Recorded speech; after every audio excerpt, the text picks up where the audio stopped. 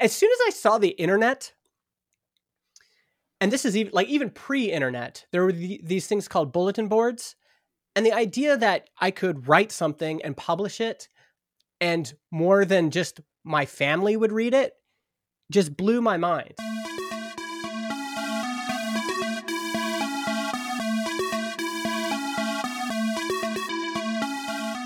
Hi, welcome to Volition. Volition is a series of interviews with people operating at the intersection of art, entrepreneurship, and intellectual production. In this episode, I was lucky enough to speak with Justin Jackson. Justin is one of the co-founders of Transistor, which is the software for distributing this podcast, as well as many other podcasts like it. Justin has walked an incredibly unique path with his career, and it was great to hear a little bit more about his background and what drove him on that journey. I think it's an amazing conversation, and I'm really excited to share it with you. Here's Justin.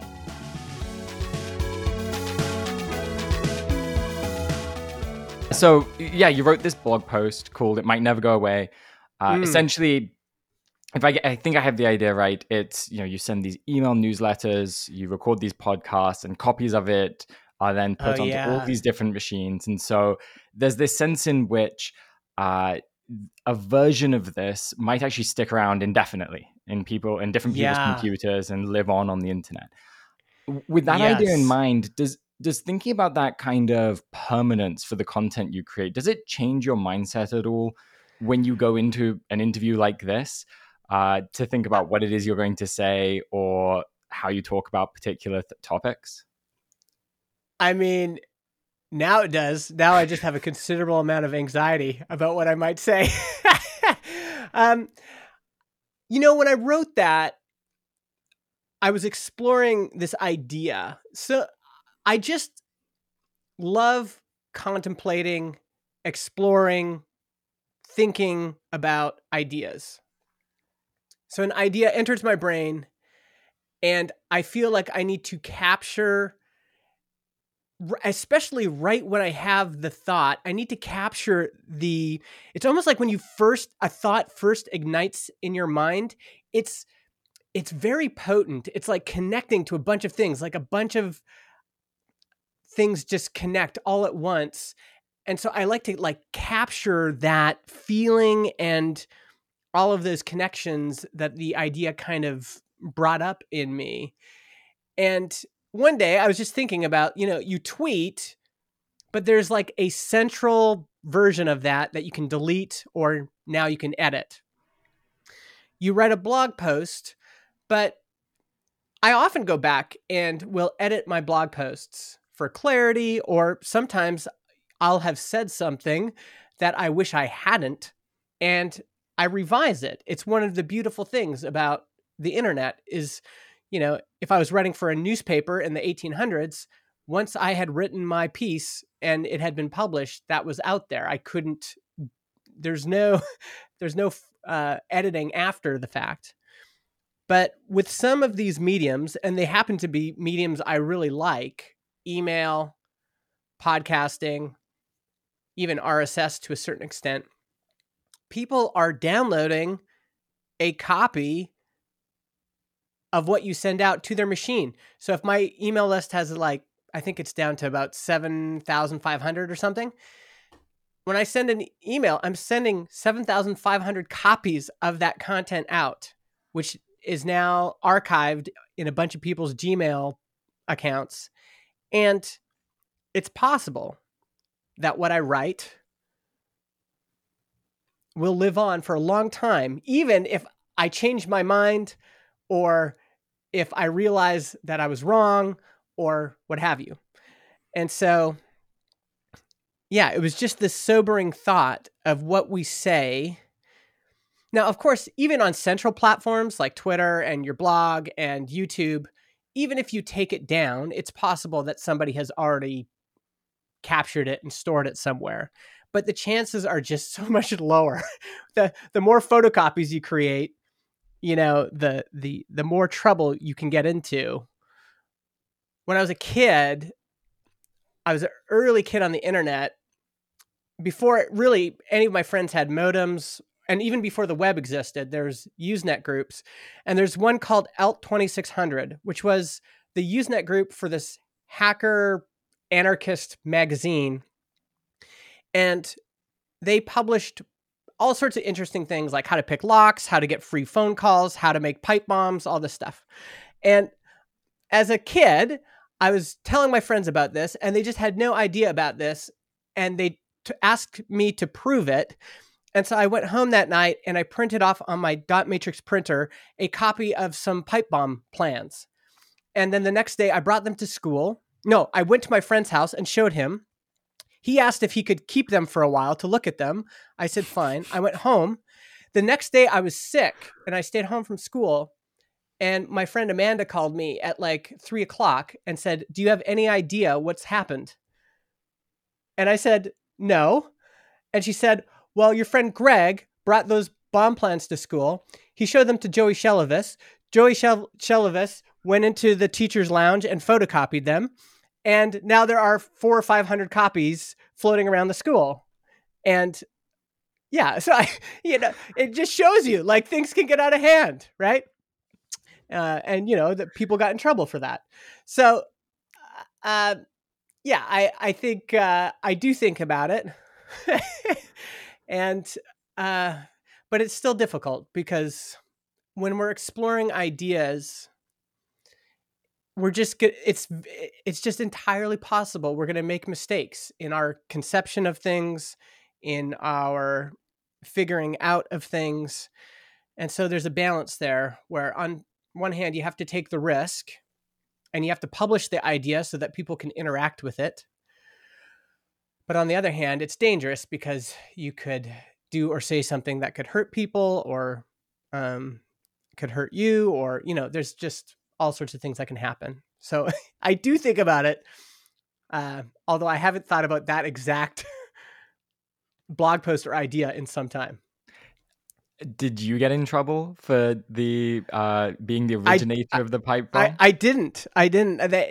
My friends never ratted me out, but it was a sobering lesson at the same time because I was so scared I was going to get in trouble. And I mean, now of course, kids have access to all that stuff and more on their phones, just a Google search away. But at the time, it was novel, and yeah, I just remember the fear. I packed a bag, if I remember correctly, because I was thinking, because the police did come to the school and started questioning my friends, and I thought for sure they were coming to get me. Oh wow, I empathize with that so much. When I was a young kid, I would do something wrong, and then I would have this crazy spiral of, oh wow, this is it. I'm going to jail. This is the end. Oh, that was terrible. Oh. Yeah. So, okay. So, you live in Vernon, BC, right? Yes. That is a really interesting place to end up. I think you're the only person I know who lives in Vernon. Yeah. How did you end up there? So I grew up in Stony Plain, Alberta, it used to be a little farming town, just outside of Edmonton. And then as the oil industry in Alberta picked up, it just became kind of an oil and gas town. So a lot of people were working in oil and gas. And I was working downtown Edmonton. And I just, my family and I were not enjoying it. I was commuting an hour into work every day and an hour home. I just also had this feeling, there's things we wanted to do. Like I really like snowboarding, but there's no mountains around Edmonton. The closest places, the Rockies, are in about 4 hours away. And it just felt like we needed a change. And there was kind of this list of things that we wanted that we thought would make our lives better. And we'd explored these ideas over quite some time. One was if we were within driving distance of the mountains, that would be amazing.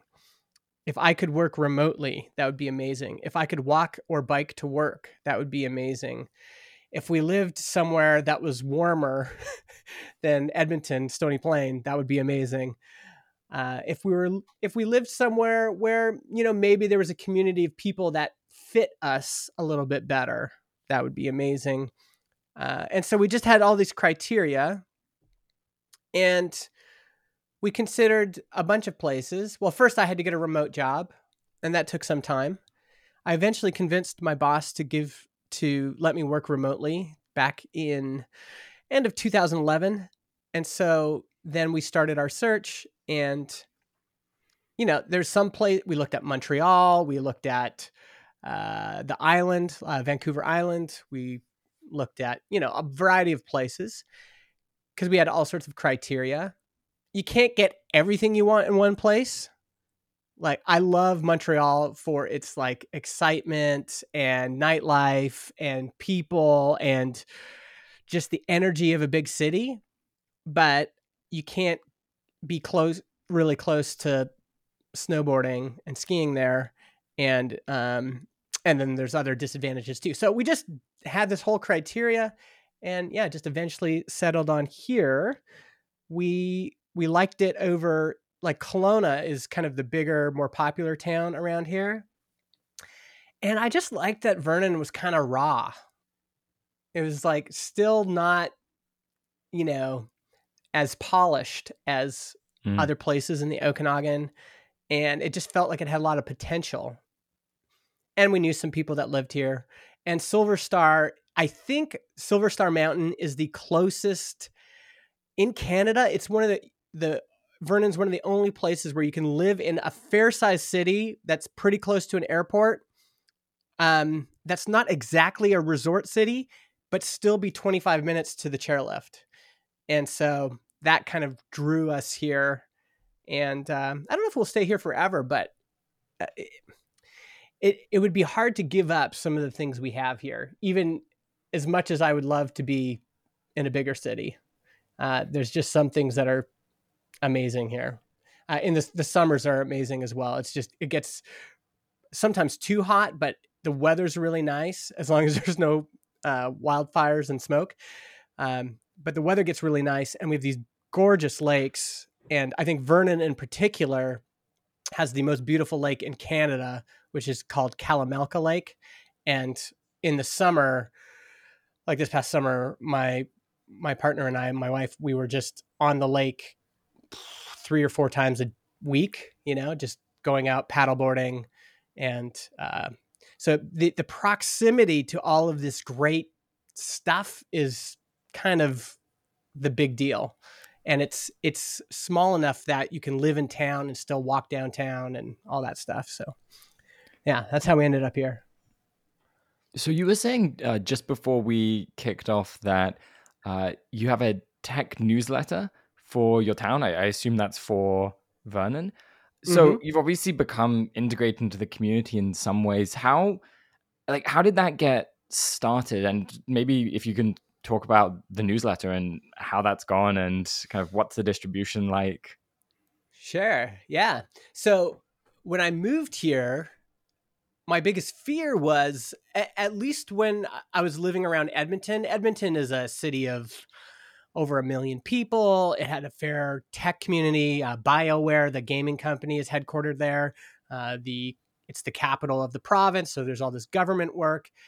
And so when I was working downtown Edmonton, there was a real energy around the tech community there. And that was my biggest worry, is we're moving to this little town, and it's not really close to any big cities except for Kelowna. And I just thought, I'm going to miss out on this local tech community. That was my fear. And so I started, trying to fish around and see what was going on in Vernon, and eventually got connected with a gal named Kaja, who was going to be starting a Geek Beers meetup. And so I met with her, and we decided we were going to organize it together. So we started doing these last Thursday of every month, 5 to 8 beers. And it's for people who are ostensibly in tech, but it's quite a wide net. Some of us are working for big companies like Spotify and Automatic and Yahoo, and some of us are running our own companies. Some people are just like IT service people. Some people are writers and bloggers, and there's all sorts of folks. And so the newsletter just started out of that. It's a way of communicating with the people who code at the meetup.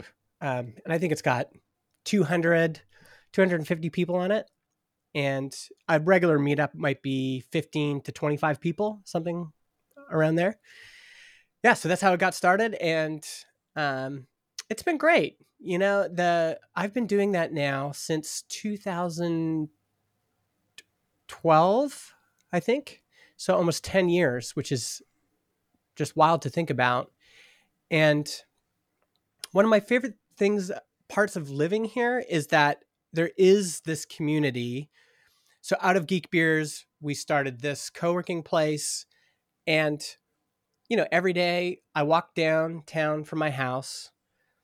There's this local coffee shop a lot of us hang out in. Go there, see some people I know, talk over coffee, walk to the co-working place, say hello to everybody here, joke around a bit, talk about whatever. And then I go into my office and work, and then poke my head out around lunchtime and ask if anyone's going for lunch. And that kind of community has been really awesome. And everything's kind of connected. They all kind of feed into each other. So the meetup helped produce this newsletter, and the newsletter and the meetup helped produce this co-working place. And it's been wonderful. It's just nice to have, especially during the pandemic. It was just so wonderful being able to come, and we had to be closed down for a bit of it, but eventually we were able to open up with, health restrictions, and to still have that community. And in fact, I actually think the way I'm working is the best way to work ever, which is I'm in an office, but I'm not surrounded by coworkers. There's no office politics. There's no hierarchy. I'm surrounded by peers. And so I get the energy of working around people, but there's nobody like looking over my shoulder at what I'm working on, or, there's just none of that drama. And so I found personally working from home to be not very fun. And just getting out every single day, going for a walk every single day, getting to this office every single day, seeing people that I like to be around every single day. This, I think, is the future of work.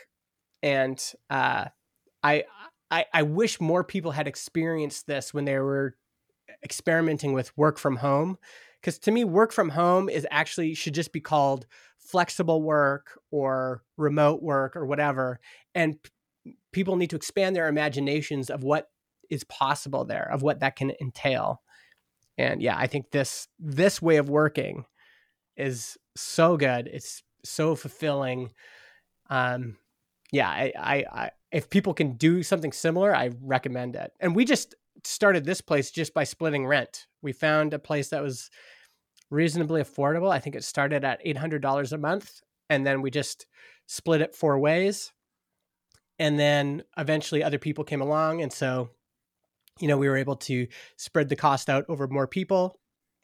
And now we have maybe 10 people that come here and work, either part-time or full-time. And it's been awesome. We keep renting out more of this floor, and it's worked out well. That's really cool. I don't know the exact size of Vernon, but I imagine there can't be that many co-working spaces. Like maybe there's this co-working space and maybe one other in the downtown, something like that. There's 2 co-working spaces downtown here. Okay. And so I feel like there's something there about almost being like it feels almost like it's scale appropriate. Like it's not like 30 more people could move to Vernon and then you open up another co-working space and now you recreate the exact same kind of experience that you're describing. But it's something that because you had just this right number of people in a town of this size to set up something like this. You could have this scale appropriate co-working space, and it's almost just not appropriate for Edmonton. Like, you couldn't find the same kind of community in Edmonton. You could. I think you could, because this grew out of a community. It grew out of this regular event we were doing.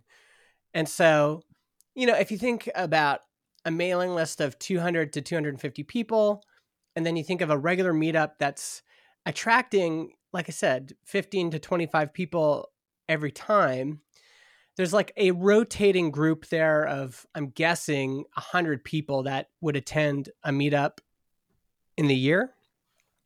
To then get 10, 15, 20 people to,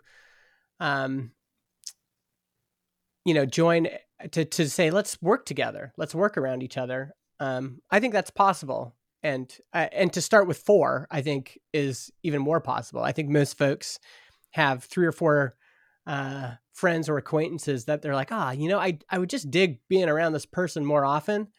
And let's just find an office space. And, we just had an open office space, and we just brought in our desks and hooked up some internet, and that was it.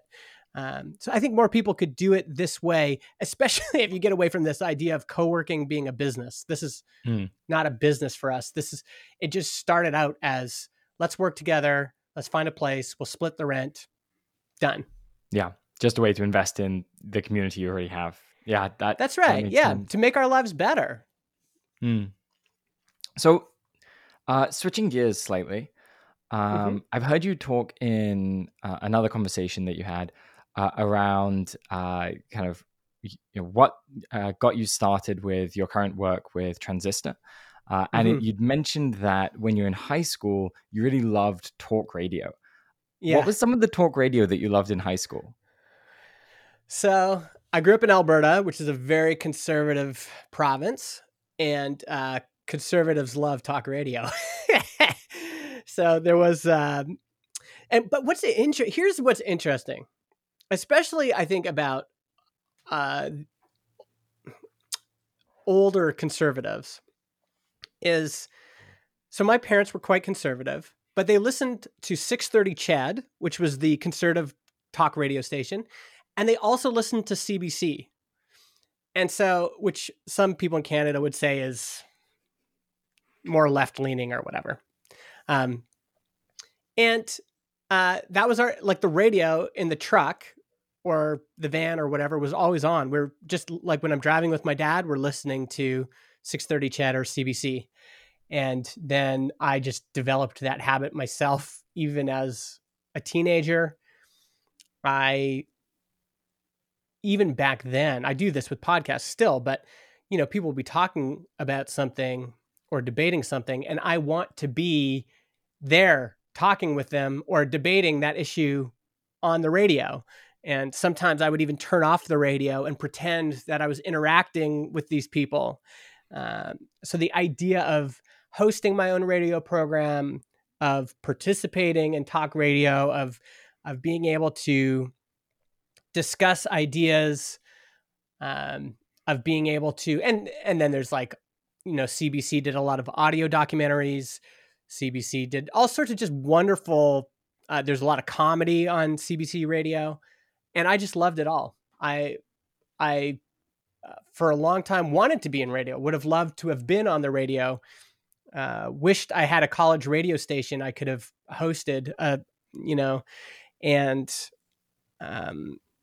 and it's one of the reasons I love podcasting is, as soon as I saw the internet, and this is even pre-internet, there were these things called bulletin boards, and the idea that I could write something and publish it, and more than just my family would read it, just blew my mind.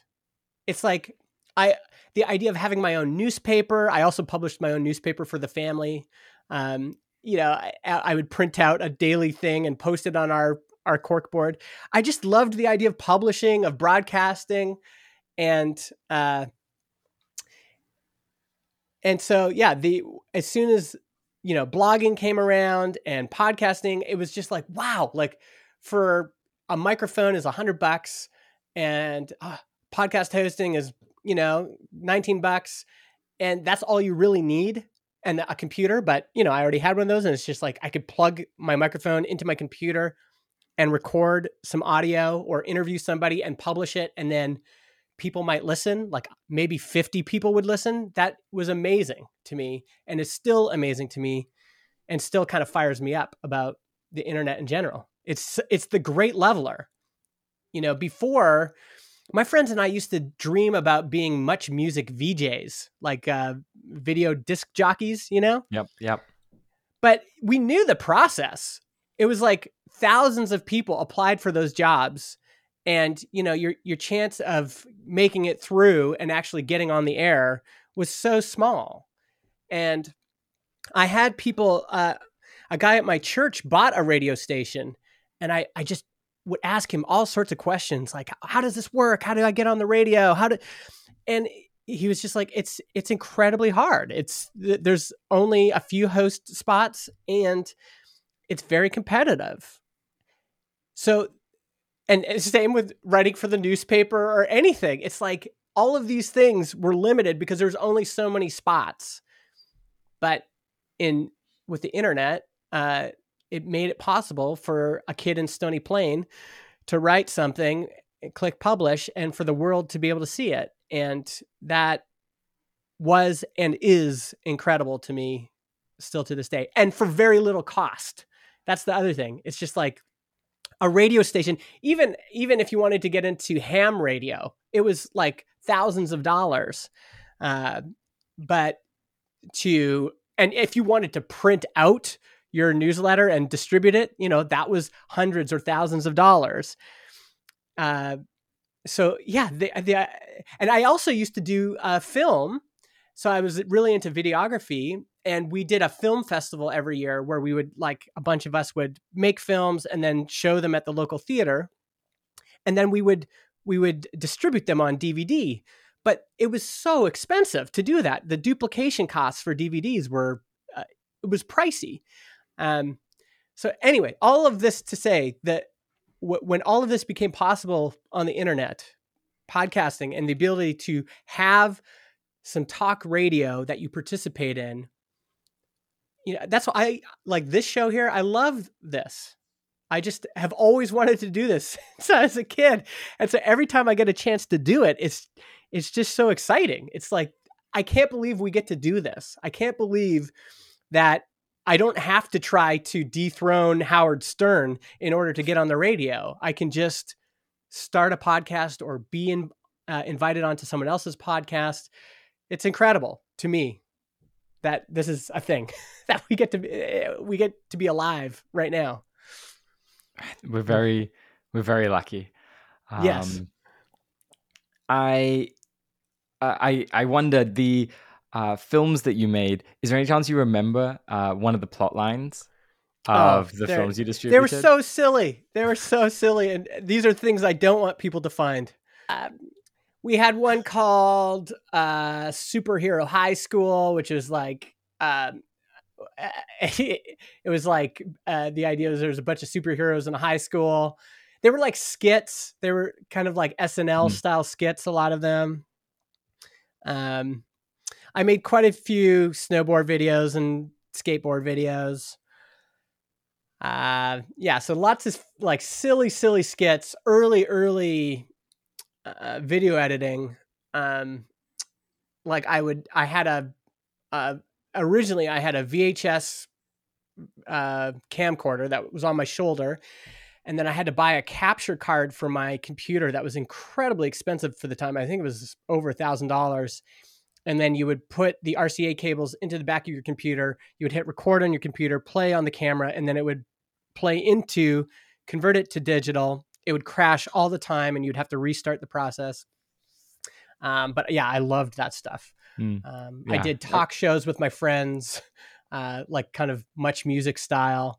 So many things. I loved that stuff. Just being able to create that stuff. We did radio too. My friend had a reel-to-reel recorder, and we would pretend we were on the radio, and we would play our favorite Beastie Boys tracks and then talk in between. And yeah, lots of experimenting and exploring, and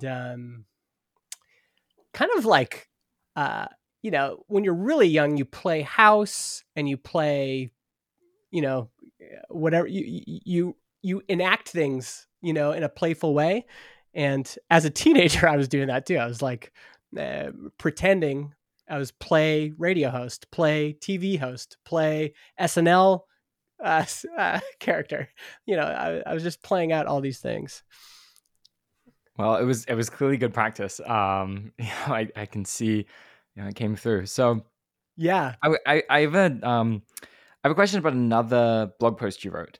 I think this one is maybe a couple years old. It's good businesses have margin. So you make this point in it, which I love, where you say that for budding entrepreneurs, they should be looking for business models that have good margins with minimal complexity, and that they should choose work that gives them a lot of breathing room. So obviously, you've been really smart to build a SaaS business with great margins, but I'd love to know if there's any way that you use this mental model of giving yourself margins day to day. Like, do you think about this building margins in as you take specific decisions with Transistor or anything else that you work on? Oh yeah. Yeah. At Transistor, we have this set of values and kind of guardrails that we set up. It's public. It's in a GitHub repo that kind of got early on for John and I, my partner, kind of guided everything, even when we weren't making money. So because we came to Transistor, we were both in our late 30s. I think I was 38 and John was just a bit younger than me, 37. And, we tried other businesses on our own. We'd worked for quite a few startups by that point. And we knew what we didn't want. We wanted a better life. We wanted to not just create a business that would just be like more time in the office and more stress and more pressure. We wanted to create something that once we got it off the ground, we knew that, getting a plane off the ground takes a lot of, energy and fuel. But once it's in the air, once you're airborne, you want to feel like, okay, now we're flying, right? We didn't want to be constantly feeling like we were taking off. And we have just these principles that we live by, which is, is this going to add more weight and complexity to our lives, to our business, to the work we do? If we make this decision in 6 months, are we still going to be excited about working on Transistor? So for an example, at one point we were thinking about getting into the podcast ads business. Ads are a huge part of podcasting. There's, there could be a lot of potential there. But the more we investigated it, the more we just realized this is just going to add so much weight, drama, complexity, anguish to our lives. And we don't want that. And it seems like, and you realize this, especially if you've tried other things or you've worked for a boss who was always stressed and was then downloading his stress onto you. It's like every day, and we all know people like this, and I think we've all been there, where you go to work and your workplace is a place of stress. Why? Because the boss goes in and he gets an email from his boss, which stresses him out. And then your boss then goes out into, the open workspace and then downloads all of his stress onto you because he just got all that pressure. So it's like a pressure machine. The pressure comes from up top and then it goes down to this level of management and then this level.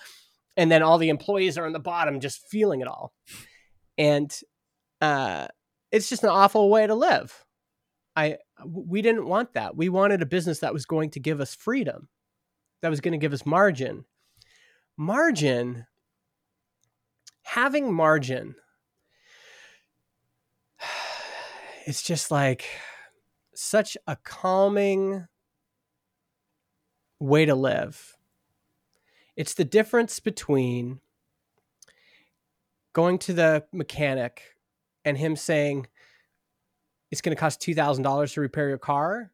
If you have margin, a $2,000 car repair is not stressful.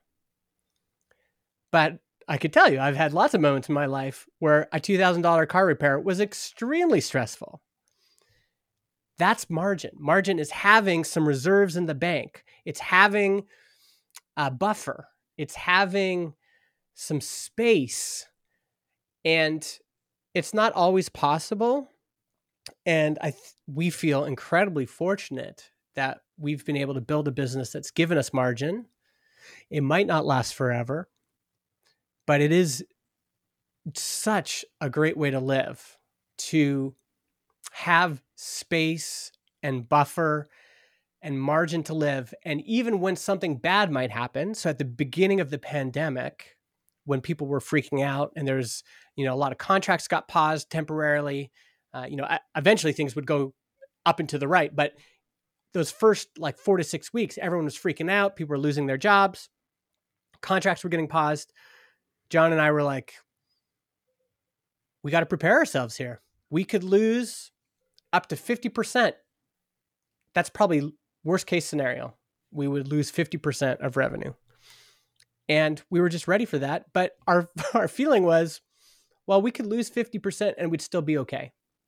That's margin. It's having room for, anything that might come your way. And so many businesses are built on this idea of, I'm just going to crank this wheel. The harder I crank it, the more that comes out of the machine. If I stop cranking it, everything will come to a standstill. That's most small businesses. And it's not a healthy way to live long-term. So instead of feeling like every day I'm getting up and I'm just cranking that wheel and it's just like grinding down all my joints and it's tiresome, but I know I've got to keep doing it because there's no margin. This wheel is not going to keep going if I let go. It's nice to instead have this metaphor of like maybe a plane taking off or harnessing the power of a wave if you're surfing, like for there to be some sort of underlying momentum, hopefully in the market and the character of the product itself, that gives you that uplift so that you don't have to be doing all the work and so that there is a reasonable amount of profit, a reasonable amount of space for your time, a reasonable amount of space for your emotional health and everything else. And I can send you the link after. It's on our we have this GitHub of our values, and it's just all there. It's like we value openness, honesty, and vulnerability. Our emotional and physical well-being is our number one priority. It's worth investing time and money to take care of ourselves. Simplicity over complexity, slow and mindful instead of move fast and break stuff. These are the principles we based our lives on. And the fruit of those decisions is that we truly do have a good life for us and our employees. It is, John and I wake up every day and go, this is the best job we've ever had. And our employees have told us many times, this is the best job we've ever had. And so, I think having those early on and kind of shaping them as we've gone along has been really helpful for us. And we just got lucky in that we found a business and a business model and an opportunity that kind of delivered on all of those things for us. That's awesome. I would love to read those values if you can. Yeah, that's cool. So I heard you say in a podcast that you were really worried about crypto cult dynamics and this kind of almost extreme religiosity that you see in particular crypto circles. So it feels a bit topical with the whole FTX debacle. Are you still worried about those kind of cult dynamics? And I think I'm worried. Yeah. Sorry, go ahead. No, go ahead. I'm worried about cult dynamics in every part of modern culture. I think there's a cult of celebrity that is quite toxic. I think in tech, there's a cult around certain leaders that I think is entirely unhealthy. And that stuff does worry me, partly because we are just all susceptible to it. I'm susceptible to it. I've been fortunate enough to meet some of the people, some of my idols. And, there's that saying, don't meet your heroes. And, some of these people are fine. Some of them are just, but they either disappoint you or you just realize they're just human beings. We're all susceptible to lapses of judgment. We're all susceptible to bad decision-making, to bad thinking. And what cults around personalities especially do is they diminish kind of just rational thinking. So if Sam Bankman-Fried is speaking and it's just like, wow, like he's a billionaire and he's Harvard educated and he just seems to have it all. And man, this crypto thing doesn't make rational sense to me. But if he's in favor of it, then it must be okay. And we do this all the time. This is a very human thing to do, to say, to follow people and go, almost shut off our rational, critical brains. And it also leads to some very powerful, wealthy people being insulated from any real criticism. They just live in this bubble where they're constantly getting so many messages. And as someone who experiences this myself, I on a much lower scale, it's actually one of the difficult things about having any sort of audience is, for example, some people think I've been accused of being overly pessimistic about certain things. And there's part of me that wants to evaluate that claim. Maybe I am overly negative, and maybe the things that I tweet and talk about have an undesirable effect on people's mental health and all these kinds of things.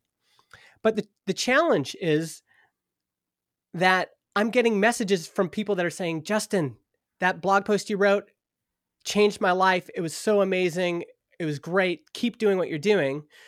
I can get 20 of those messages, and then I'll get, a handful of messages going, you're clearly an indoctrinated fool, and just elevate that scale to somebody at Elon Musk's scale or Sam Bankman-Fried's scale or whoever. It's just, you can hear whatever you want to hear.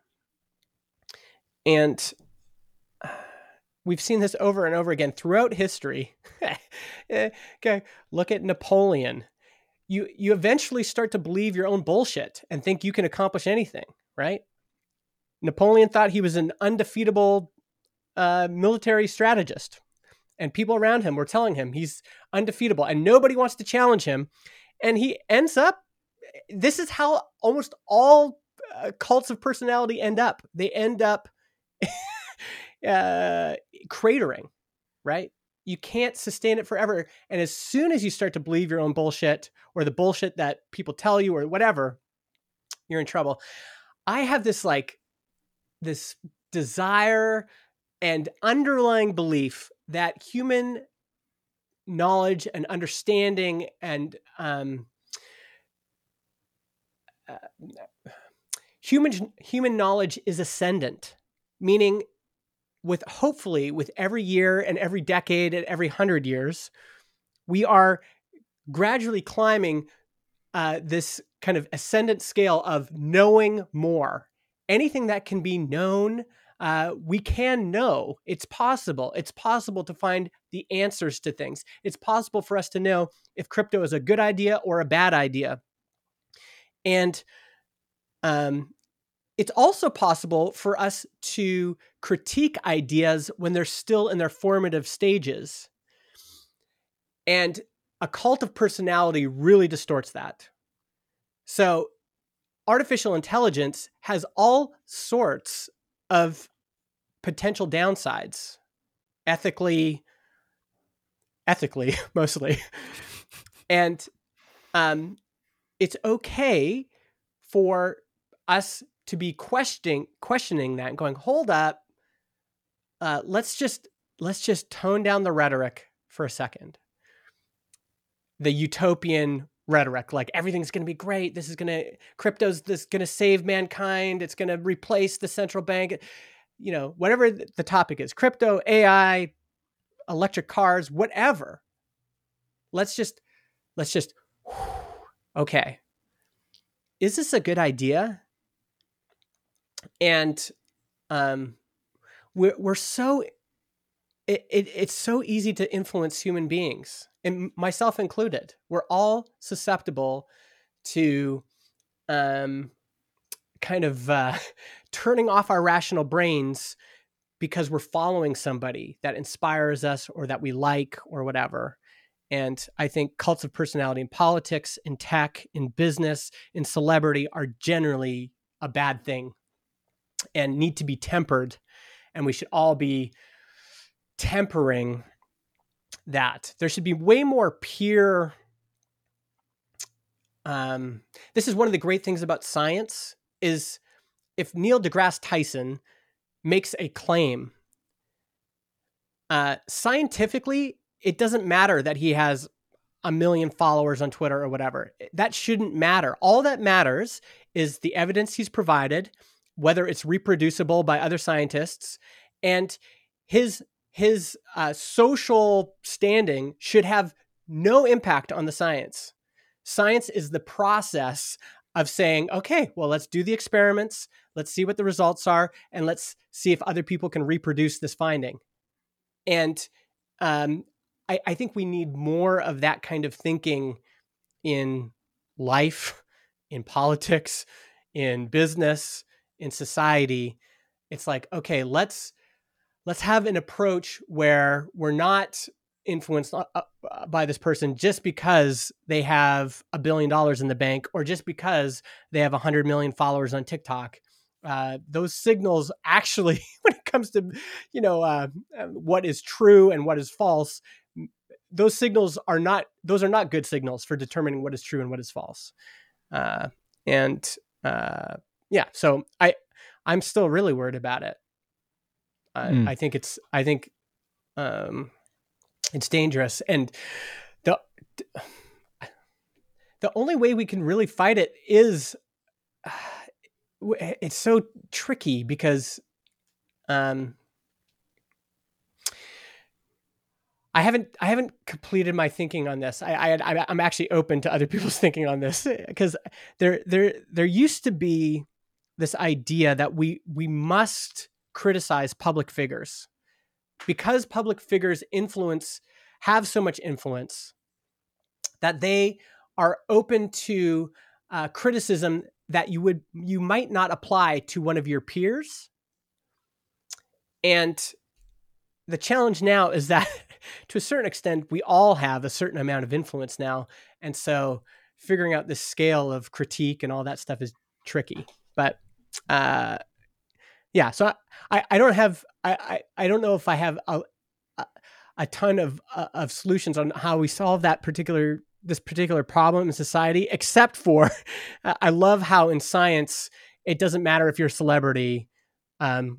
All that matters is the claims you're making, the evidence you provide, and whether other people can reproduce those findings. And you could be the most unknown group of scientists in the world, but as long as you are, doing good research, providing good evidence, and it's reproducible by other people, then that's what, becomes accepted knowledge. So if we could figure out ways to translate that into other parts of society, I'm all for it. It actually feels like this ties in with what you were saying earlier around broadcasting and how it's such a joy that we all have this opportunity to broadcast now, and that it gives everyone this kind of leverage. And perhaps if you can combine that leverage to communicate ideas with a kind of cultural insistence on letting the best idea win via some kind of scientific process like this, it gives us some amazing tools to improve our knowledge of the world. Yeah. The tricky part is that the internet is a great magnifier, but it also magnifies the distortion. And that's the tension, is that on one hand, the internet has been responsible for changing my thinking, or helping to change my thinking on so many topics, challenging my thinking. And over time, with enough nudges, I think it's one reason I'm kind of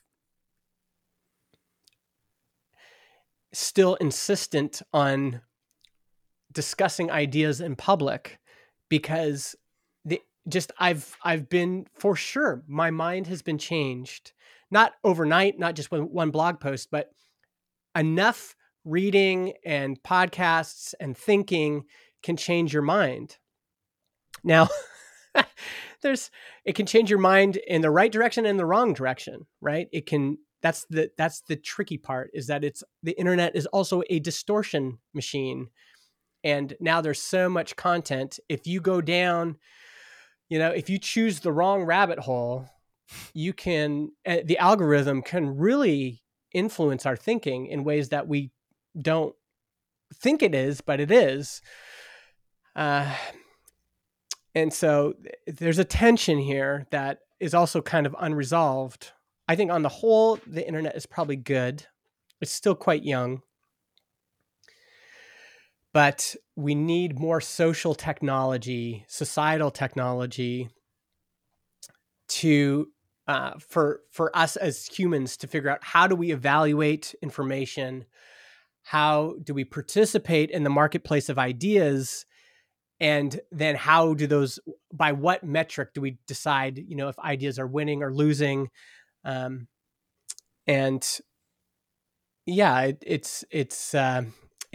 There's still a tension there that's kind of unresolved. I don't know how we resolve it. At least, though, we should acknowledge the good and the bad. So yeah, the internet is allowing you and I to talk right now, which is incredible. We would have never had this opportunity to connect in this way, even 20 years ago. But the internet is also an awful magnifier and distortion and amplifier of terrible things. And we can kind of live in that tension right now of going, okay, there's still something we need to resolve here, which is how, as a society, can we make sure that, that we are still kind of gradually in an upward motion, gaining more true knowledge, understanding more things that are true. And I do believe that things are knowable, that anything that can be known, it's possible that we could know it. And so I don't like, I don't like when people go, well, who knows? Why even bother trying? It's like, well, no, of course it can be known. We just haven't figured out how to know it yet. And if it's worth knowing, we should pursue it. So I'm not, in that way, I'm optimistic. I want to pursue knowledge and the things that can be known. And I want society to do that as well. Yeah. I don't know if that. No, that makes a ton of sense. And I actually think we're coming up on time, and I think that's a good place to wrap up. So thank you so much. Wow, that went by. It felt like I only answered 2 questions. Oh no, we got through a few. We touched on a few topics. So no, I thought it was a really great conversation. I learned a lot. So thank you. Yeah, well, this was fun. Like I said, it went by fast. So anytime you want to chat again, just let me know. Yeah, let's do it.